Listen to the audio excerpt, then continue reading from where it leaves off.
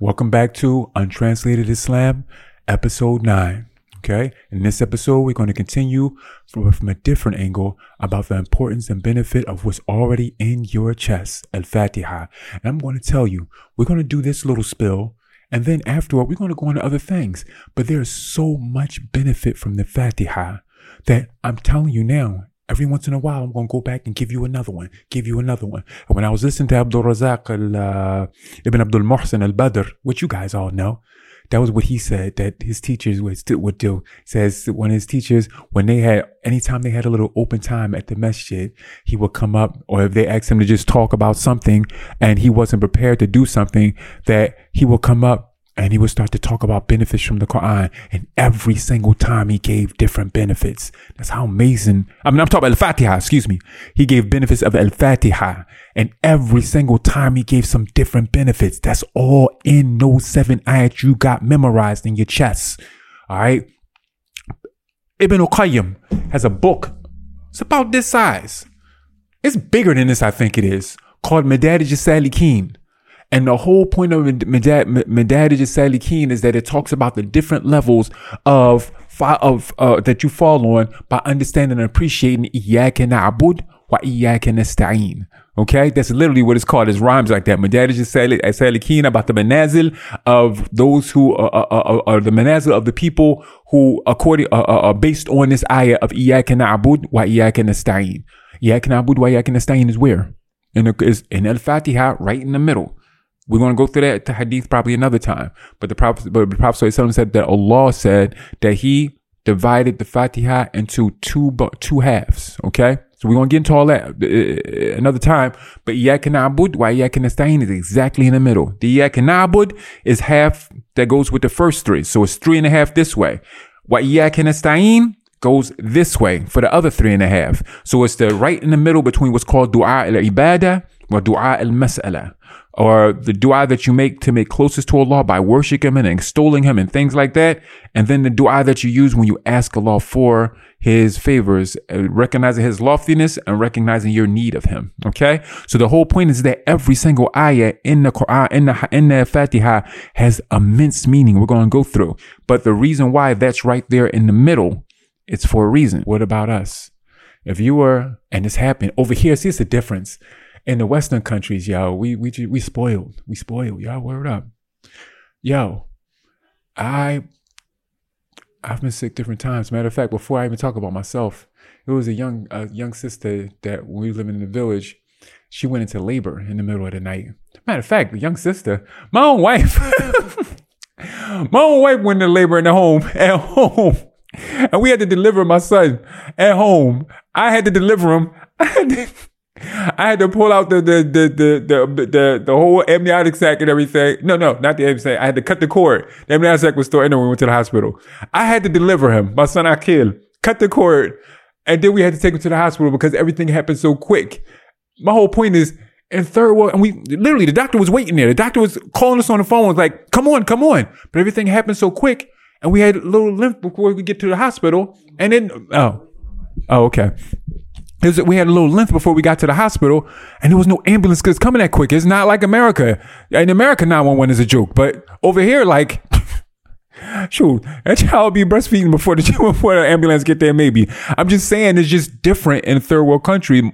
Muslim countries, I think, is a good thing because people know the reliance of Allah, the reliance on Allah. They're not spoiled, yo. I was going to have to talk about somebody else that I saw that I knew that went through that. And I remember I went through that afterward. I went through it like 2 years. It was 2-3 years after I went through the same thing. That's what's into crazy. But my whole point is that imagine yourself in a situation. I ain't going to be talking about my own sickness. Imagine yourself in a situation where you're in the middle of the night and there's nowhere to get. You can't get to anywhere. In the situation I was in, I started having a problem with my heart. And I'm drinking hibiscus. Like, okay, yo, I'm about to check out of here. And I said, it was right before Fajr. I said, all right, I'm going to drink some hibiscus. I went down to the pharmacy. Pharmacy was like, drink some hibiscus. Because this is the first time this happened to me. I didn't know what was going on. Drink some hibiscus. I'm like, yo, my heart is beating out of my chest. They said, drink some hibiscus. And come back and check me out in an hour. That's what they said to me. It's 3 a.m. So I take myself, boom, boom, boom, boom, boom, boom, boom, boom, boom, boom. Go drink some hibiscus. It's still going. So, alhamdulillah, within an hour, it started calming down. Then it started speeding back up. It's a lot to Fajr. I said, I got to make Fajr in Jama'ah because I'm about to leave here probably.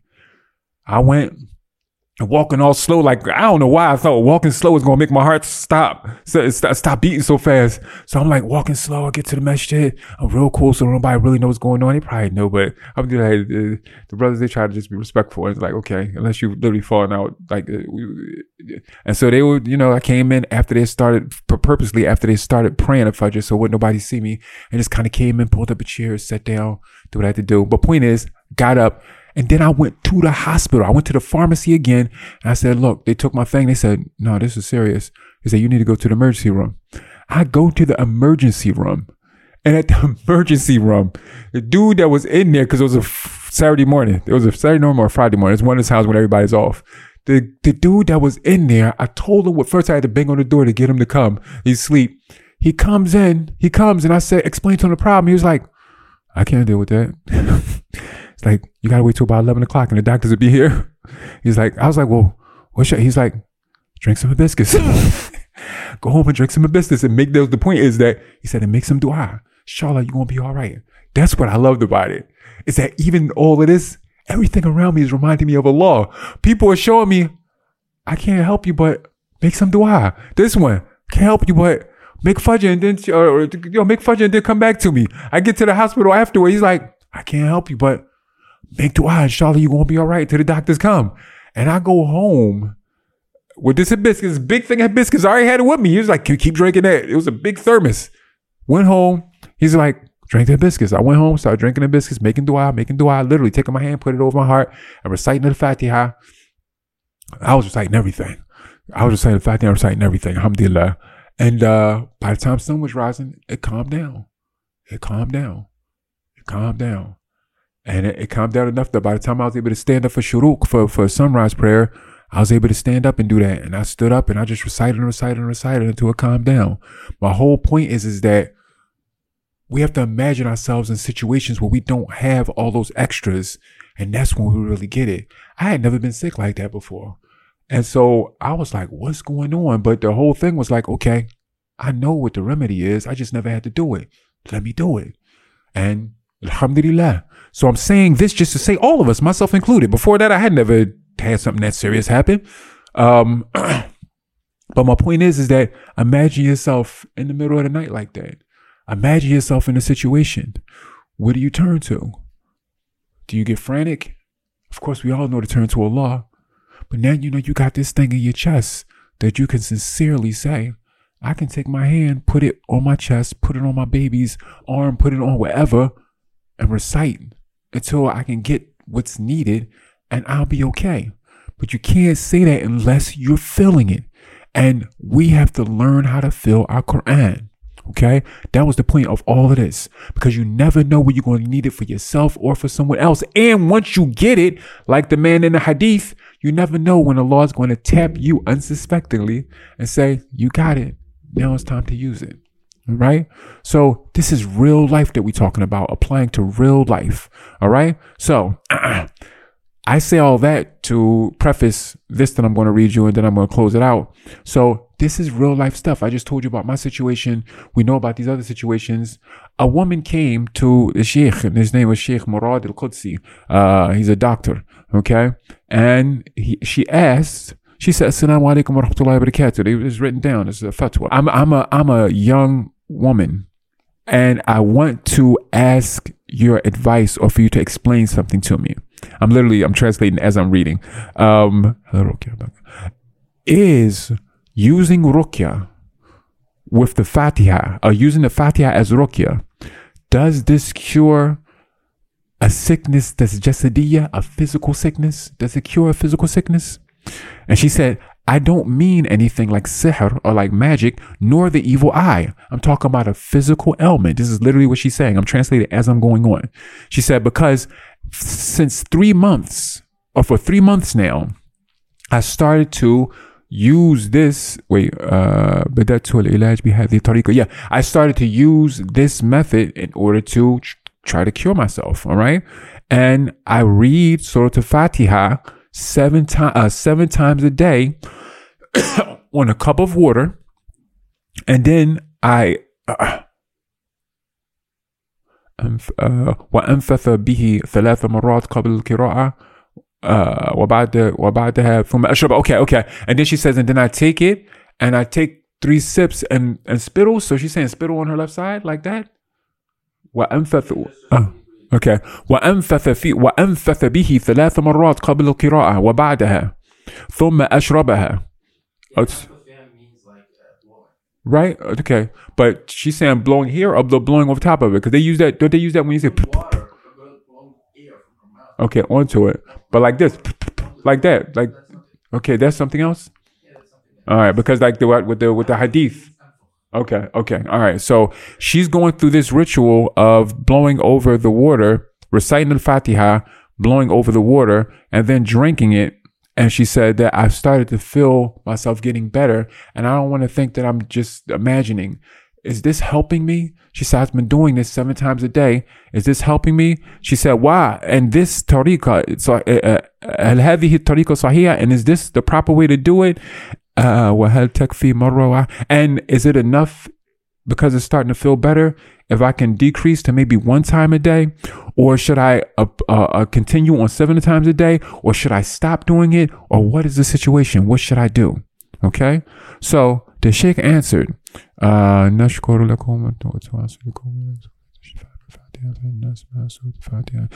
I'll read all of this. I thought maybe this section I didn't have to read, but this is important. Okay, so he says, number 1, I thank you for bringing this situation up because this is an important situation. He said, as far as being able to use the Fatiha in order to cure, she said, then yes, for surely it is one of the names of Al-Fatiha. It's called Ash-Shafiyah, which means that which cures. فهي شفاء, so it's that which cures. ولها نفع عجيب في الشفاء من كل الأمراض الحسية والمعنوية. And it has an amazing effect of curing sicknesses, both physical ailments and spiritual ailments. Okay, وهي من الرقية الشرعية التي ثبت إقرارها في سنة النبي صلى الله عليه وسلم. It is from the legislated types of cures that is thabit, or that is firmly established in the sunnah of the Prophet sallallahu alaihi wasallam. فقد أقر أبا سعيد الخدري. And so he brings up the hadith of Abu Sa'id al-Khudri that we mentioned before. He says, so we know it from this hadith that is in Bukhari and is also in Muslim. And he brings the hadith, okay? And then he says there's in Bukhari and in Muslim. Then he says, وعليه فإن استشفاء بالفاتحة ممكن في كل مرض سواء كان سحرا أو مسا أو حسدا أو مرضا أو عضويا. Okay, very important. He says, so we see from that hadith, and for those who don't know the hadith, you have to just go right back to the episode before this, 2 episodes before this, and we went through the entire hadith. Okay, so go through that, but we wouldn't have time to do that and cover this in the same sitting. All right, so he said, so from this hadith, we see very clearly, because the man was sick with a physical ailment. He had been bitten by a scorpion, it says in some narrations, and he was sick from that. We see from this that Al-Fatiha can be used for any type of sickness, whether it's a sickness from magic or a sickness from possession, a shaitan possessing you. Okay, so 1 is magic, someone puts on you. Number 2, messan, is when the shaitan possesses you and goes in you. The other one is hasadan, which is like the jealousy, which is the evil eye. Aw mardin urduwiyan, okay, or even a sickness that's a physical ailment that has to do with this ailment of your limbs or like organs or like that. فقد تقدم معنا في الحديث فإن الرجل الذي طلب الرقية كان لديغا أي لسعه شيء وهذا مرض عضوي. Okay, so it said, because in that narration, the man who was cured, he was clearly, they said he was ladir, and this means that he had been bitten by something, or something had poison or got him like this. He said, and this is clearly a physical ailment. All right, فيمكن التداوي بالفاتحة, and so you can use the Fatiha in order to cure yourself by reciting the Fatiha 1 time or more, and then spittling on your, she said you should do it on your hands. Okay, وَالنَّفْث عَلَى الْيَدِ وَمَسْ الْمَكَانِ الْأَلَمِ. Okay, so he said that one way you can do it is you can recite the Fatiha one time or a few times and then spittle on your hands. And then wipe the hands on the place that's causing problems. So me, it'll be on my heart. Whoever, it might be on their arms. It might be on the person who had rheumatoid arthritis. It might be on their knees or on their limbs or whatever, on their joints. Excuse me. Okay, he said, or al-qira'ati ala ma'in aw shurbihi, or you can recite it on to a cup of water. So you recite the Fatiha over a cup of water and then you drink the water. Or you can recite over a big thing of water and then use it to wash up. بشرط أن لا يسقط في مكان النجاسات. To just is a condition. He said that it's not supposed to be that you're in a place that's an impure place when you do this.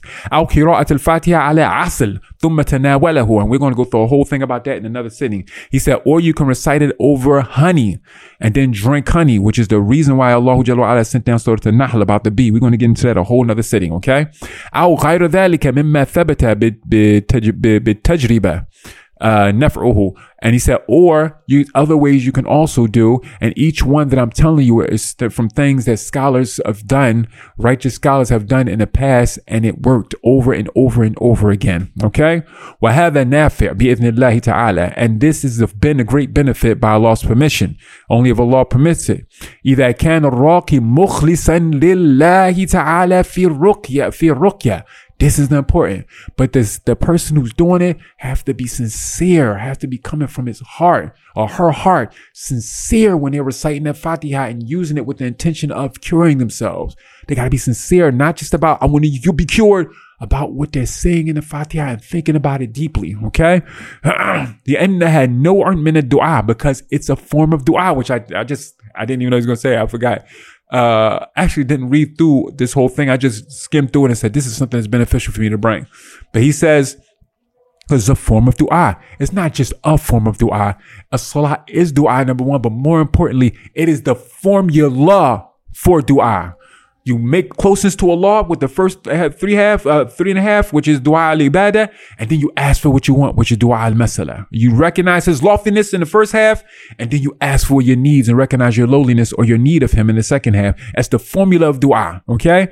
So the whole point, he says, وَأَنْ يَعْتَقِدْ أَنَّ الشِّفَاءَ بِيَدِ اللَّهِ وَحْدَهُ. And you have to know that that this is just, you're just taking a sabab, or you're taking a precaution, or you're taking a way, but that a tool, yes, thank you. You're using a tool, but that tool cannot work without Allah's blessing. Okay? Allah is going to be one to cure you, but he gives you this tool in order to do it. All right? That's the adhan. And I'm sorry, I just talked through a portion of it, so I'm going to need to stop right here so I can catch up. So inshallah, in our next sitting, you continue to listen, we'll continue to dig, we all continue to benefit. Assalamu alaikum wa rahmatullahi wa barakatuh.